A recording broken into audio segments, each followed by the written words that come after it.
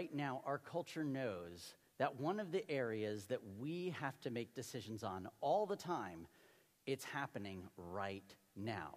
And our culture knows it, media knows it, and so they are trying to help you make a great decision. Did you know that? Right now, just so you know, if you don't buy it right now, it might not be available later. And if you don't get to that store or you don't jump online quick enough, the deal will be gone because Black Friday is the only time that you can get that, or Cyber Monday, or whatever it is. Basically, our culture wants us to spend all our money before Giving Tuesday, which isn't even a real thing. But here we go, right? We're making up days here to try to, our culture is trying to tell us what to do with our money. I know that money is one of the hardest things to talk about because it's so emotional.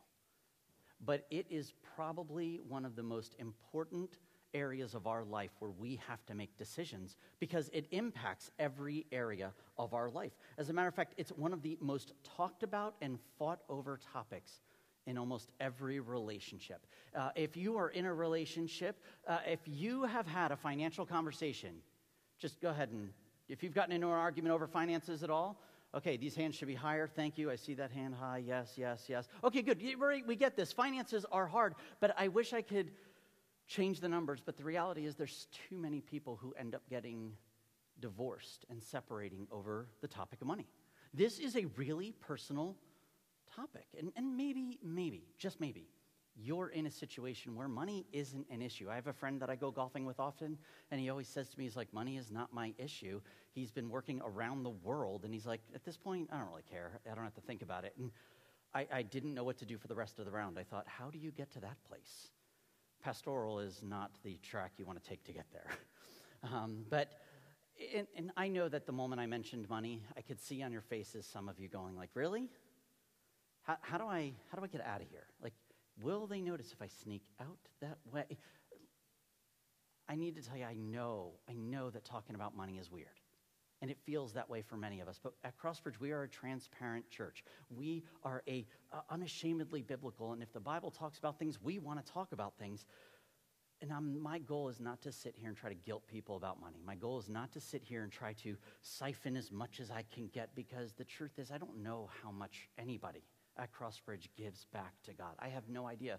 That really just sits on our treasurer to know those things so that you can get your tax write-off things like I get, and we can track where we are, but I don't want to know those things. And I know that when the church talks about money, it gets weird. All I simply want to do today is help us see, before we move into what we're doing with our Christmas offering, how money has this ability to reveal what's on our heart. Money has this way to show us where our heart is directed and what it's tagged to, and that's why I really want to lean into Jesus' message and his comments in Matthew 6, and why I really wanted Sharon to read that when Jesus says, but seek first his kingdom and his righteousness, and all these things will be given to you as well. We are to seek first his kingdom, and I am today not going to tell you how to budget your money. I'm not going to give you the 5 tips to saving more of this or doing that. That's not my goal at all today. All I simply want to do is, because money tends to be the biggest argument, and I can't spend your money and I can't allocate your money. I have a hard enough time with mine sometimes. All I want to do is give you 2 principles that I think God sets up for us and says, here is a great plan to move forward with this, but it's just, it gets funky, and I know that. So I want to give you a starting point, not an ending point. Does that sound good? All right. So to do this, I would love if you would turn to me to the minor prophet of Malachi. It's going to be the last book in the Old Testament, and this is one of our minor prophets. So if you're soaping with us and you are in Micah, you're just going to go over a little bit, and if you hit Matthew, just go back a chapter. And as you're kind of going over to that place in Malachi, this, like I said, is called a minor prophet, and really, it doesn't mean that what he has is less meaningful than the other prophets. It just simply means it's 4 chapters as opposed to like the 50 or 60 that the major prophets are. So the major prophets just say a lot more. They just keep going. These minor prophets, they live about the same time as the other prophets, but they just give you a Reader's Digest version. As you're turning to Malachi, here's what's really important to know about this writing. So it's the nation of Israel has gone through a major, major moment in their story when they have been taken into exile by the nation of Babylon. And so they're pulled out of Israel. Israel's kind of completely destroyed and decimated, and they're there for 70 years. The king of Persia, he decides, you know what, I'm going to let them go back. So he sends them back and lets some go back. The first wave that comes back goes, oh my gosh, the temple's been destroyed. We need to rebuild the temple. So they rebuild the center of their worship, and that's where they begin to worship. Then he sends back another wave, and when the next wave comes back, they're like, cool, we got this center, we're worshiping, we got some houses now, but we have no wall, and everybody's going to come and take us out. So we should build a wall. So they start to build a wall, and it's about 100 years after this that Malachi comes on the scene. And this nation has come back out of exile. It's a huge part of their story where they remembered, we were not in this area for a time because we completely disobeyed God. And so he took us away. And now we're back, and we have our center of worship. We've got our walls and our protection. And the problem is, now 100 years later, the people who are living in Israel are really no different than the people who were taken into exile. The problem is they don't look any different. They're still being unfaithful to God. They have become apathetic in almost every area of their life, and they have made multiple questionable decisions. And so God, in a very fatherly way, he begins to talk to them and have a conversation with them about the decisions that they're making in different areas, decisions about their relationships, decisions about sex, because that's the other thing that couples fight about and get split over. He has conversations with them about idolatry, how they're so selfish, and he brings up money. And almost like a great teenager would, Israel pushes back on God and is like, yeah, prove it. Now, I would say, oh, my teenagers, but I could just, when I read this, I'm like, I'm that person. I do this. Like, I get this. Do you ever have someone try to, like, correct you, and you're like, yeah? Give me an example. Anybody else like that? Give me an example. Show me, tell me, because if not, I'm not listening to you. Right? So that's what they do. They say, prove it. And so in Malachi chapter 3, starting in verse 6, this is what it says. It says, I am the Lord. So obviously, this is God talking, okay? I am the Lord, and I do not change. Let that sink in. I do not change. That's why you descendants of Jacob are not already destroyed. Ever since the days of your ancestors, you have scorned my decrees and failed to obey them. Now return to me, and I'll return to you, says the Lord of heaven's armies. But you ask, how can we return when we've never really gone away? Should people cheat God? Yet you've cheated me. But you ask, what do you mean? When did we ever cheat you? Can you see this kickback right here? This is that teenage kickback that's right there. And when this questioning of a parent comes into play. And so if you are a teenager in the room right now or you're watching with us online, I'm going to give you a little secret, okay? You ready? And parents, you can earmuff for a second here, okay? If you respond to your parents and you say, you know what? I know you just said this, prove it. If you say that, you're asking for trouble because we have a running list going on in our head at all times. Because most of the times we don't say it, and so we're building it, and there's this space where we don't say things that's called grace. And so when you're like, oh yeah, prove it, you might be asking for an avalanche of issues that come your way. And if we end up dumping on you about like, well, it's your homework, well, it's the dishwasher, walking the dog, cleaning your room, this is just what we're building. And so I apologize on behalf of parents, but I also say you asked for it, okay? Parents, you can un-earmuff here. Listen, this is what Israel's doing. God's saying, listen, you've run away from me. And they're like, where are we running from? We've been here the whole time. But you're cheating me. And they're like, prove it. Where are we cheating you? We're not cheating you. And so God responds at the end of verse 8. He says, should people cheat God? Yet you've cheated me. But you ask, what do you mean? When did we ever cheat you? You have cheated me of the tithes and offerings due to me. You're under a curse, for your whole nation has been cheating me. Bring all the tithes into the storehouse, so there will be enough food in my temple. That setup, right? It was about the kids taking advantage here of a very generous dad. God is showing the nation, listen, you have become apathetic in the way that you handle money. You think that you've got this all together and the way that you're doing this is right. But the truth is, it's not. You have taken what I have given you for granted, and you have forgotten about these two words, tithes and offerings. Tithes and offerings. How many of you have heard these? Okay, these are very churchy words. You really will not hear these words outside of the church, and we use all different ways to describe them. But this is the biggest area that God is addressing with Israel, and he's like, you have got to get things together. But the words themselves aren't ones that we use regularly. So when he mentions tithes, this first word here, tithes, the Hebrew word for tithe simply means this, 1/10. When I say a quarter, how many percentages? What's the percentage?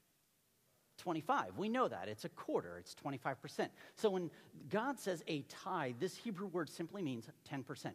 It's just a word that's another name for 10%. We understand these things. But what God is saying is, I've given you 100% of your resources from your ability to work. All that you make, I've allowed you that and given you that skill to work. I've given it all to you. And to help you remember that this comes from you, what I'm asking is for the first 10% to come back to the storehouse, to the temple. Before you pay your other bills, the first 10% goes there. I want you to give to my house before you give to your house.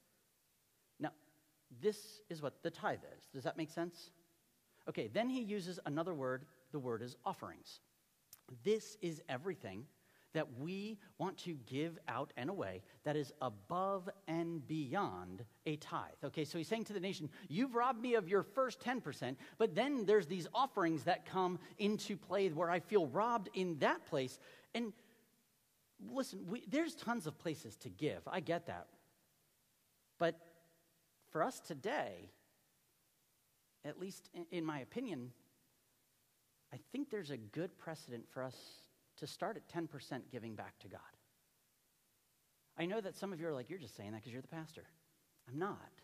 I'm saying that because before I was ever the pastor here, and I was a pastor in other places, and before I was ever a pastor, I have had a pattern and a rhythm of giving 10% as part of my life of following Jesus. This is just what I have always done. And then when I got married, I said to Eileen, like, we will begin to tithe. And we did. And she didn't have a problem with that. It was easy. This is what we did.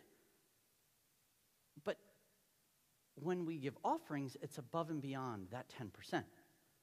I often hear people when they'll tell me, oh, my tithe goes to, like, building wells and getting clean water. Or it goes to this crisis pregnancy center, to this homeless shelter, to this specific missionary that's in that place. By definition, please hear me, that is not what God is saying a tithe is. That is an offering, and it is a beautiful, wonderful offering. But our starting place, at least for Israel in the Old Testament, was for 10%. Pastor Will and I had an amazing conversation about this yesterday morning while we were back and forth because we sharpen each other through Scripture. And I need to tell you, in the New Testament, there is not a major pointing towards tithing. And if you're like, whew, God, I have better news for you. The call that Jesus gives is to sacrificial living. I think 10% is our starting point. But I believe that God calls us to give generously far more than that. We have so much. And so our tithe starts, then our offerings come into place. I did ask Eileen this week, did you ever imagine what it would be like if we never tithe? Like, what could we have done with the 10% of the money that we've always had? Like, could you imagine? And she looked at me and she's like, no. It's like, okay, you can't imagine. What do you mean? And she's like, God's given us 100%. Like, we work for this. This is great. All he's asking is for 10. Like, that's not a big deal. This is great. That's all he asked for. It's all his to begin with. But he's given us 90. We can work with that. And I was like, oh my gosh. Yeah. Can I tell you how grateful I am for a godly wife who loves to be generous? It's amazing. We have fought about money, but never about tithing. Decisions around how we use our money are everywhere. Everywhere. And it's one of the reasons I'm really thankful that God makes this simple for us. Start at 10%. What do I do with the 90%? That's not my problem. I don't get to tell you what that is. I think you seek first his kingdom and his righteousness, and he'll give you wisdom on where you should be spending your money. But if you're not starting at a place where you're saying, I'm gonna prioritize God first, then I think there is a problem in our life. I just do. It's not a problem in our life. It's a problem in our faith. There's a trust issue. Money has a grip on our hearts in different ways, and I don't know how it holds you. But when God simply starts at 10%, do you know why I love this so much? Is because it puts every one of us on the same playing field. The expectation that I think God is asking for us is like, okay, if you give a ton of money away, that is awesome. If you make $300,000 a year and your tithe is $30,000, amazing. But if you're making $30,000 a year and your tithe is $3,000, guess what? Amazing. And if you're making $3,000 a year and you tithe $300, guess what? It's amazing. God makes this simple, and he's not saying if you make $3,000, I want you to give 30. No, he's saying I believe he's saying start with this percentage as a starting point. And I know in my own marriage, we have tried to continue. If we were at 10%, we look at our salaries and go, how could we get to 11 or 12? And then we realize things are tight and we go back and we fluctuate, but we'll never go below that point because it makes us start with God as the priority. I want to tell you that I know you're probably like, oh, you're just begging for this money, aren't you, Jimmy? I am not. I believe God is begging for our faithfulness because money holds us so tightly. It grips our hearts. And we become so cheap over being generous, and then we spend lavishly on ourselves and think, but I don't have money to give. I just don't believe that. I don't. And so as a church, we want to be generous. We want to be generous. We have always aimed, at least in the last 12 years that I have been here, and the last 8 or whatever years it is that I've been the lead pastor, to try to give away 10% of what we bring in. So all of our tithes that pull in together, we try to make sure we're giving 10% of that away. And it goes away all over the world. You've been part of this. You've given to this. You've been celebrating this with us. This is great.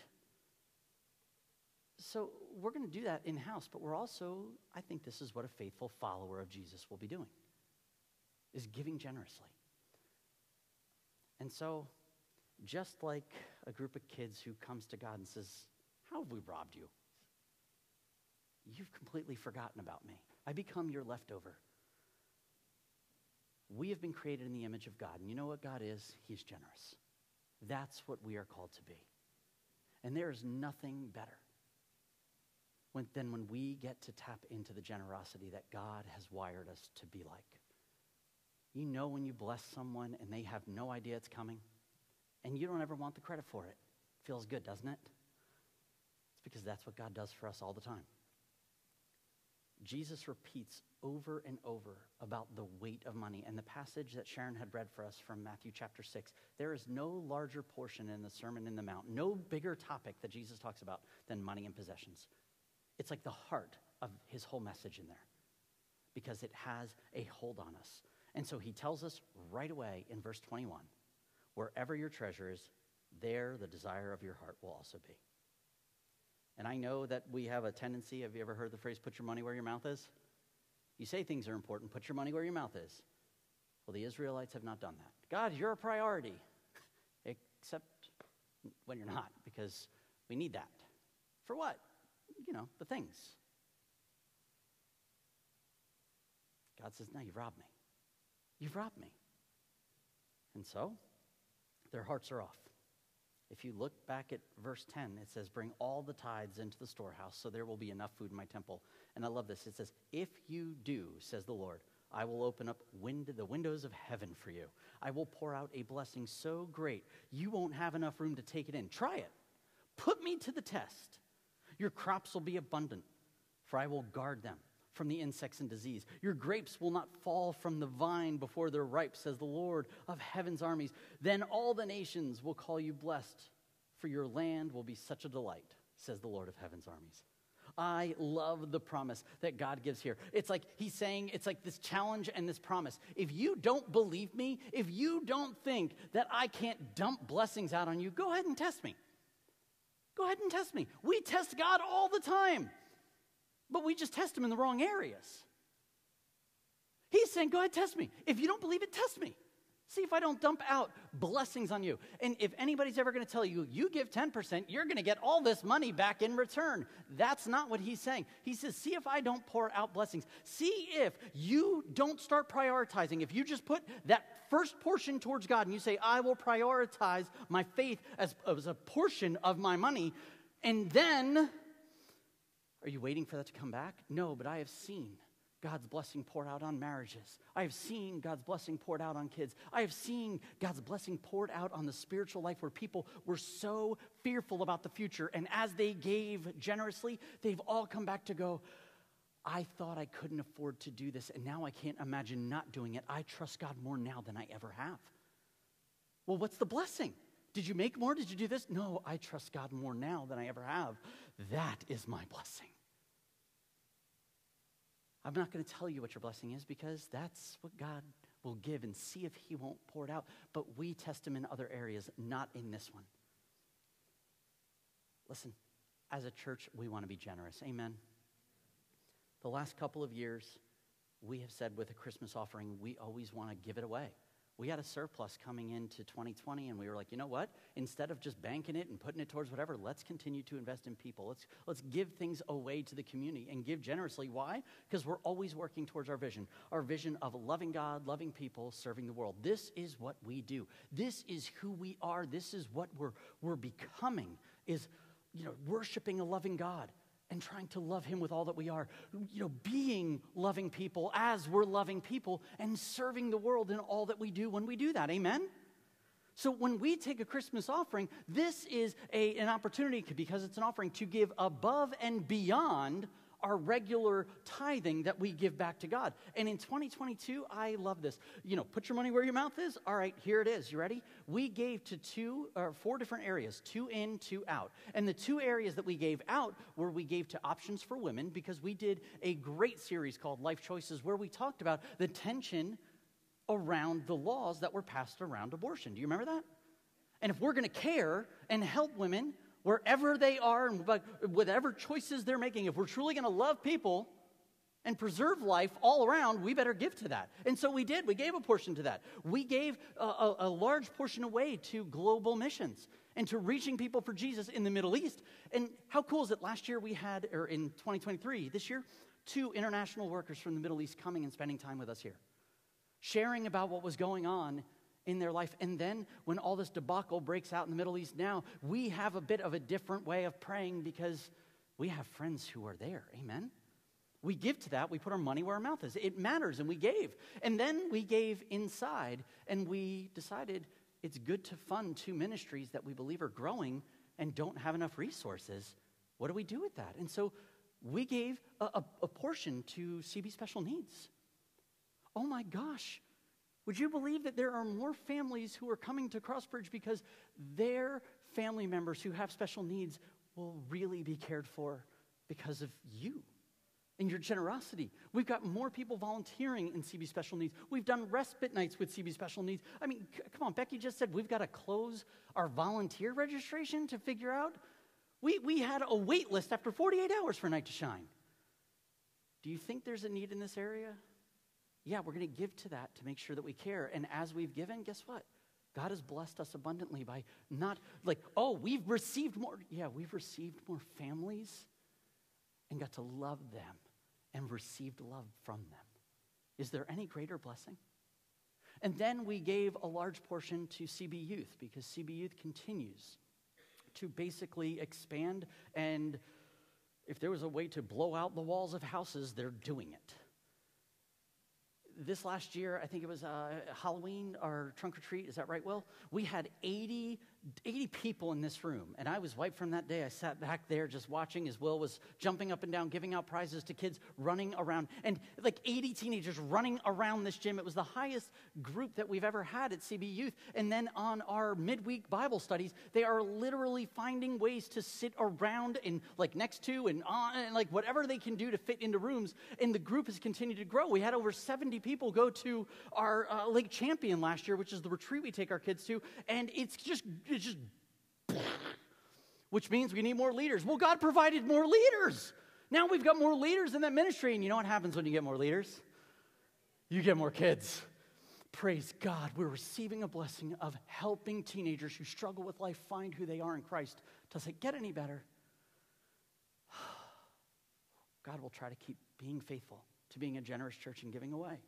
And so this is what we do. And in 2023, for our Christmas offering, it's going to look a little bit different. Instead of splitting it up 4 ways to give away, I do want to tell you we're going to be dividing it differently. We're going to take the first $9,000 that comes in for our Christmas offering, and we're going to divide it 3 ways. The first way is to continue to invest into CB Global. With all that's happening in the world right now, we believe we always need to keep our eyes out. Never become just inward focused, but the gospel is for all the world. Amen? We will continue to invest in this area and say this is a priority to reach people around the world and to support them. The second area that we're going to give is to an organization right over in Philadelphia called Philly House. It used to be the Sunday Breakfast Rescue Mission, and this is the longest, established in 1878. It's the longest running men's homeless shelter in Philadelphia and one of the most effective. They make hot meals 3 times a day, 365 days a year. They do not miss a day to love and care for the homeless men in Philadelphia. And they have ministered this year to over 1,500 individuals in Philadelphia. That's 1,500 individual men. And when I say minister to them, they are helping them socially, they are helping them physically, they are helping them academically, and most importantly, I think, is they are helping them spiritually. They do church every Sunday in that hall together, and it is amazing when you get to meet these men. And so we're going to be giving there. And then the third place that we're going to give is to CB Youth. This is to make more room for more leaders and more kids and more retreats, because as we have more kids coming, when we do events like the scavenger hunt or Lake Champion, you only have so many Suburbans that you can pile people into, right? Unless it's a caravan rolling up like we're a presidential caravan, we need buses. I don't know if you've priced out a bus recently. They're expensive. And so this is what we want to do. We want to give to keeping our students together, traveling together, loving Jesus together, and opportunities to love each other and love Jesus. Amen? We're going to keep giving to this because it continues to grow. And the last area, after that $9,000 that we raise and we split, everything else is going to be going to our future ministry center, our future ministry center. And this is brand new. So for some of you, you are hearing right now like, whoa, what are we doing? We bought a building? No, we did not buy a building. That is not what we did, because we can't do that. We have to make decisions like that together as a church, because we're a family. You don't spend your family's money without telling them. Don't spend your family's money without telling them. You know, our future ministry center, I want to tell you right up front, as we look at this and I tell you the story of this, this is going to be a place, and we're not using a building as the thing. This is not what it's about. This is a place where we are going to gather, we are going to grow, and we are going to go. That's the 3 things that are most important. We are going to gather, we are going to grow, and we are going to go. Go ahead and say it with me. We are going to gather, grow, and go. Okay, you know what we're going after. You know what we're doing. I want to tell you, our Sunday mornings have continued to be such a blessing in my life to listen. And when we were singing, all I can say is thank you and hallelujah. All the things that the Lord laid on my heart that I was most thankful for was your families and us coming together as a church. What a gift we have, isn't it? That we get to worship. And our Sundays have developed into one of the most amazing ministry days that I long for and look forward to being together. And then on Sunday nights, we pack out this room with teenagers, and it's unbelievable. But I will tell you, when I came to Crossbridge in 2012, it had a bit of a different feel. Our Sunday mornings felt great, and it was nice, and we were in the high school, but as the youth pastor at the time, we really struggled because we were in the basements of houses, and, there's only so many holes you could put in dry wall until they're like, yeah, can you move somewhere else? And it was hard. We became really bottlenecked with what we could do. When I became lead pastor in 2016, I'll tell you, I came from a building or a church that had a big building, had all the stuff, and it was a great resource, but there was something about not having a building that I loved. And so I kind of secretly never said it out loud, but I definitely said it to myself that I don't ever want a building, not for Sundays, not for any days. I want to be a church that never has a building, and not having a building kind of became a little bit of an idol. This is who we are. Well, I did always keep an eye out, for property, because people always ask, what are we doing? What are we doing? It's always a question. And in it was the middle of 2019, moving into the late 2019 and early 2020, we found a piece of property that was over in Woolwich. We thought there's a lot of potential to this. I had been meeting with the owner of it, had a handshake deal. Here we go. And as soon as we had the handshake deal, he ghosted me. And all I felt was insecurity that I couldn't close the deal. I should have done this different. It was that. And then COVID hit, and all I could do was thank God that we did not have a piece of property or a building. Because we didn't have to run through what so many other churches did to try to keep it open or rush to get in. We were at the will of the school. We were at the will of the government when they said, you can get back. Great. Well, listen, this is who we are.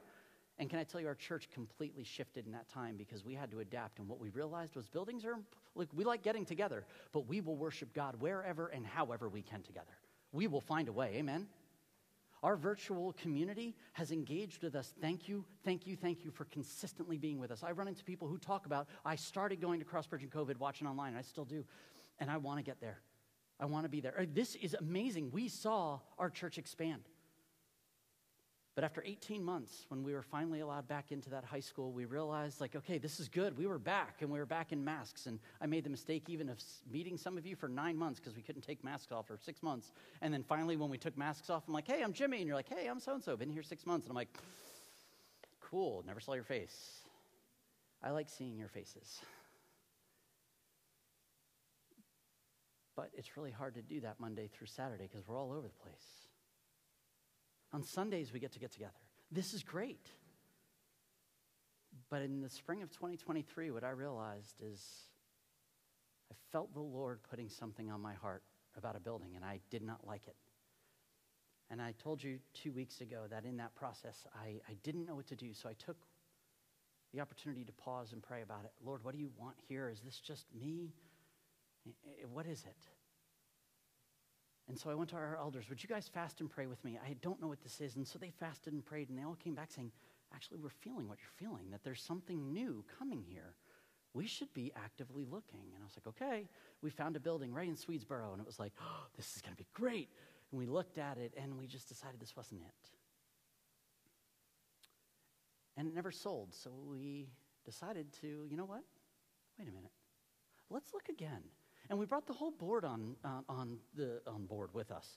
And we began praying together. And there was a retreat day where we stopped and we prayed over every single person in our church by name.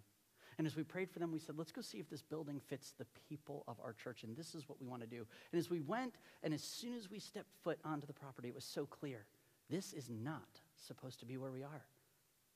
We can't grow here. And so we were like, you know what? That's not it. And then someone said, I do know about another piece of property. It has another building. Do you want to go look at it?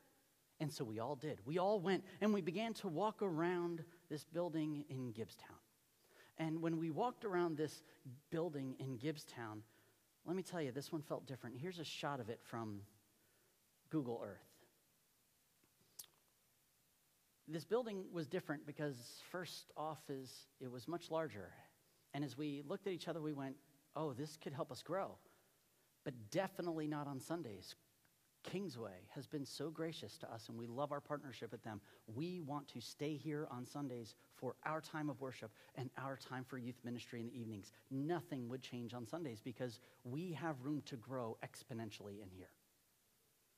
But Monday through Saturday, we need a place to grow, and we're capping every house that is generously offered to us to meet in. We can no longer. We had to cap soul care. We're at a max point with youth ministry stuff. Many of our homes house a ton of Crossbridge stuff. We're maxing it out. We needed to figure out what to do. And as we began to look at this building, it was like, it was 3 medical practices. 5,200 square feet. And we thought, well, there's a lot of room to grow in here. What do we want to do with this? Well, I'll tell you. It's tucked right into this amazing residential community. It's located right on the main drag of Gibbstown, and I have been in Gibbstown so much recently just praying over this amazing town. It is such a diverse group of people, young to old. There's a high concentration of veterans in this area, and it's a beautiful town. The people are amazing. I sit and work at that Dunkin' Donuts now because I want to get to know them. And each day, I fall more in love with this town, going, Lord, you care for these people. There's not a ton of churches in this area. There's not a ton of people from this area who come to Crossbridge. Will lives half a mile, if that, from the building. And it's like, man, he has said there's a need. You're right. And we began to look at it and pray over it, and we started to dream. And can I tell you, it's really fun when you get to dream. It's really fun when God starts to open up what could happen, what could you do? And so I will tell you that we meant that like we started to go in and we booked some appointments and we started to get some experts to come in to tell us things that we don't know. I don't know a lot about construction stuff. Ask me about how they built the tabernacle. I could do that. Don't ask me about construction. I can't do that. If it's not IKEA, I'm out. Right? So it was like, what do we do? And we brought people in who volunteered their time, their efforts, their energies to give us insight. Because if it was far outside of what we thought we could do together, it wasn't even worth pursuing. But we began to say, I think God is up to something here. We began to dream. We began to go, what is up with this? It's right off exit 17, 21 parking spaces.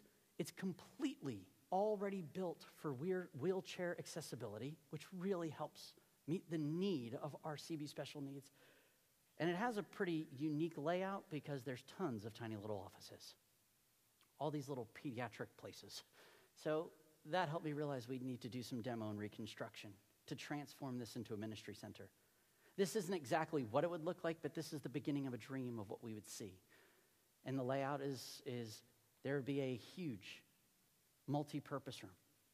And the multi-purpose room would really help us as we begin to minister to and gather our CB kids for their fun days that are inside over the winter. That our CB youth would have a place during the midweek to expand as a group and then continue to break into smaller groups and be right there without a rush or a worry about breaking drywall and stuff, right? Our CB Global, we would have a place where we could continue to gather and not just do a Sunday morning thing, but we would be able to have time with our international workers to say, what are you doing? We would be able to gather our CB local committee and say, what is it that Gibbstown, what is it that those surrounding areas really need?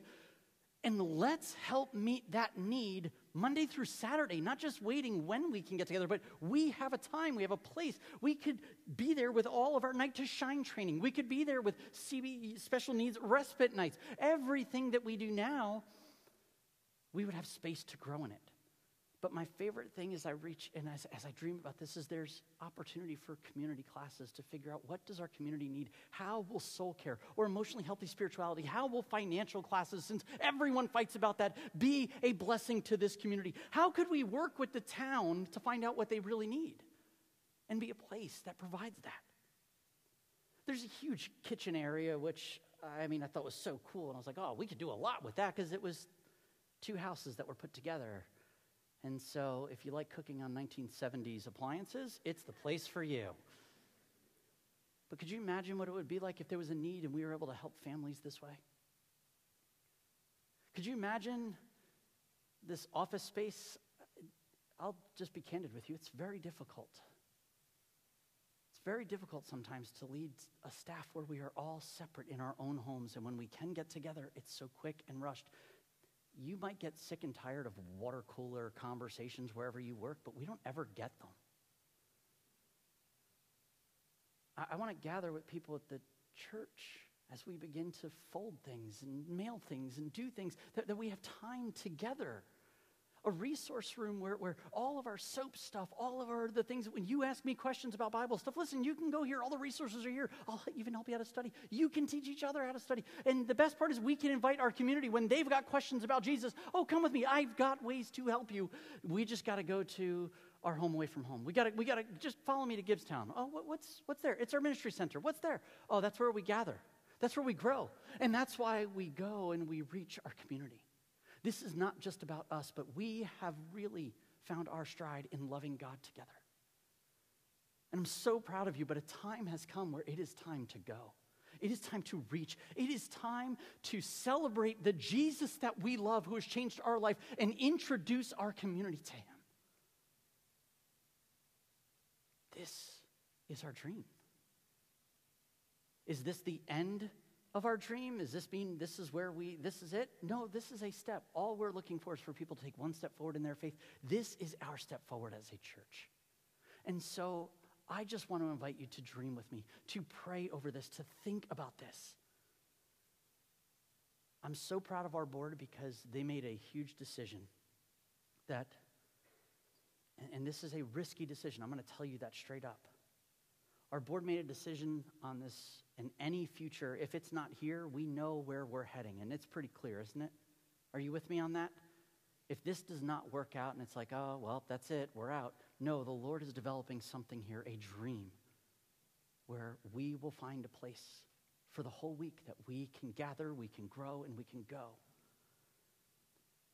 But I'm proud of our board because they know how impactful and how stressful money is on staffing. And so they have made a decision that we will not build beyond what we have. We will not do construction beyond what we have. We will not take out loans because we need to get to a certain place. If the Lord is moving in this together, he will move in this together through us. And we will all do this together. But if it's not there, we won't do it because we don't want to go into debt. Unless, for anything, it's just not a healthy way to live or to do church. It's not. And so we're not going to do that. And so we will come together. This is what we'll do. The last thing I want to tell you, and part of my dream is this. In Exodus 35, Moses is leaving, or Exodus 25, they've left Egypt. And God gives him plans to create a tabernacle. It's like the first portable church, right? So they've got to build it, and they've got like curtains and all this furniture that they've got to place. And when God says to Moses, here's what you've got to do, and here's what it's going to take, I'll tell you, it was like a billions upon billions of dollar project. And so Moses lays out the vision for the people and says, this is what's going to happen. If the Lord moves on your heart and you want to give to this, go ahead and give.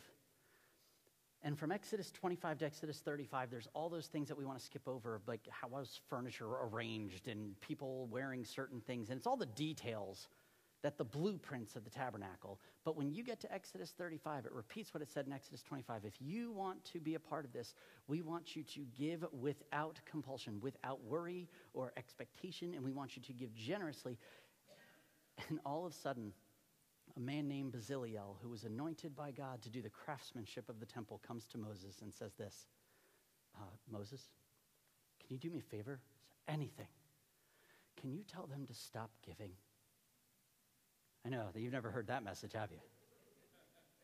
Can you tell them to stop? Like, I have so much. I have more material, and all of my craftsmen are doing everything they can, and we're using everything, but we have too much. We don't know what to do with the extra gold and the extra fabric and the extra this. Like, it's all building up. And remember, this was a slave nation who left with almost nothing except what Egypt dumped on them and said, get out.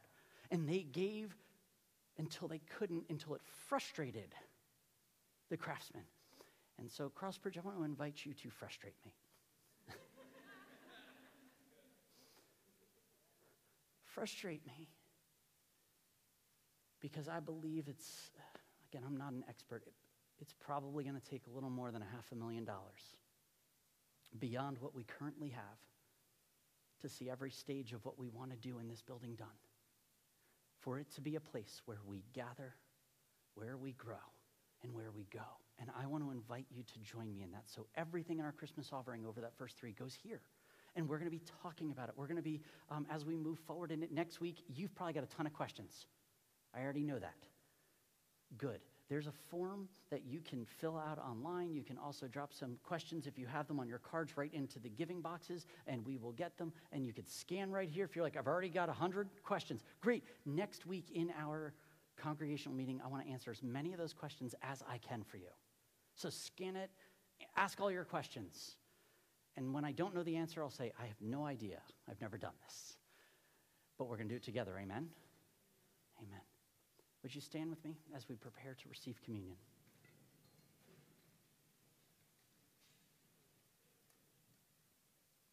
Jesus, you have given us so much.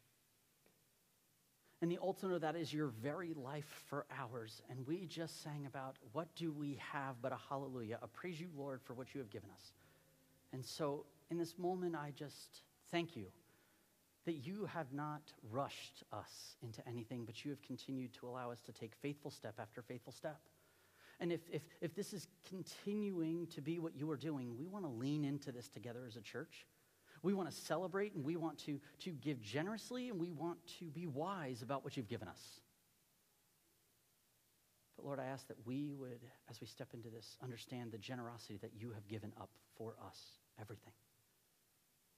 And so as we celebrate communion today, we look to the cross for our salvation, for our redemption, to retell the story that has changed our life. That's why we celebrate it together every week, is to make sure you are the center of what we are doing. This is not about, in this whole process, Crossbridge becoming a real church now, or Crossbridge stepping into. This is about you being lifted high, you being introduced to our community, and you changing their lives like you've changed ours. Jesus, thank you.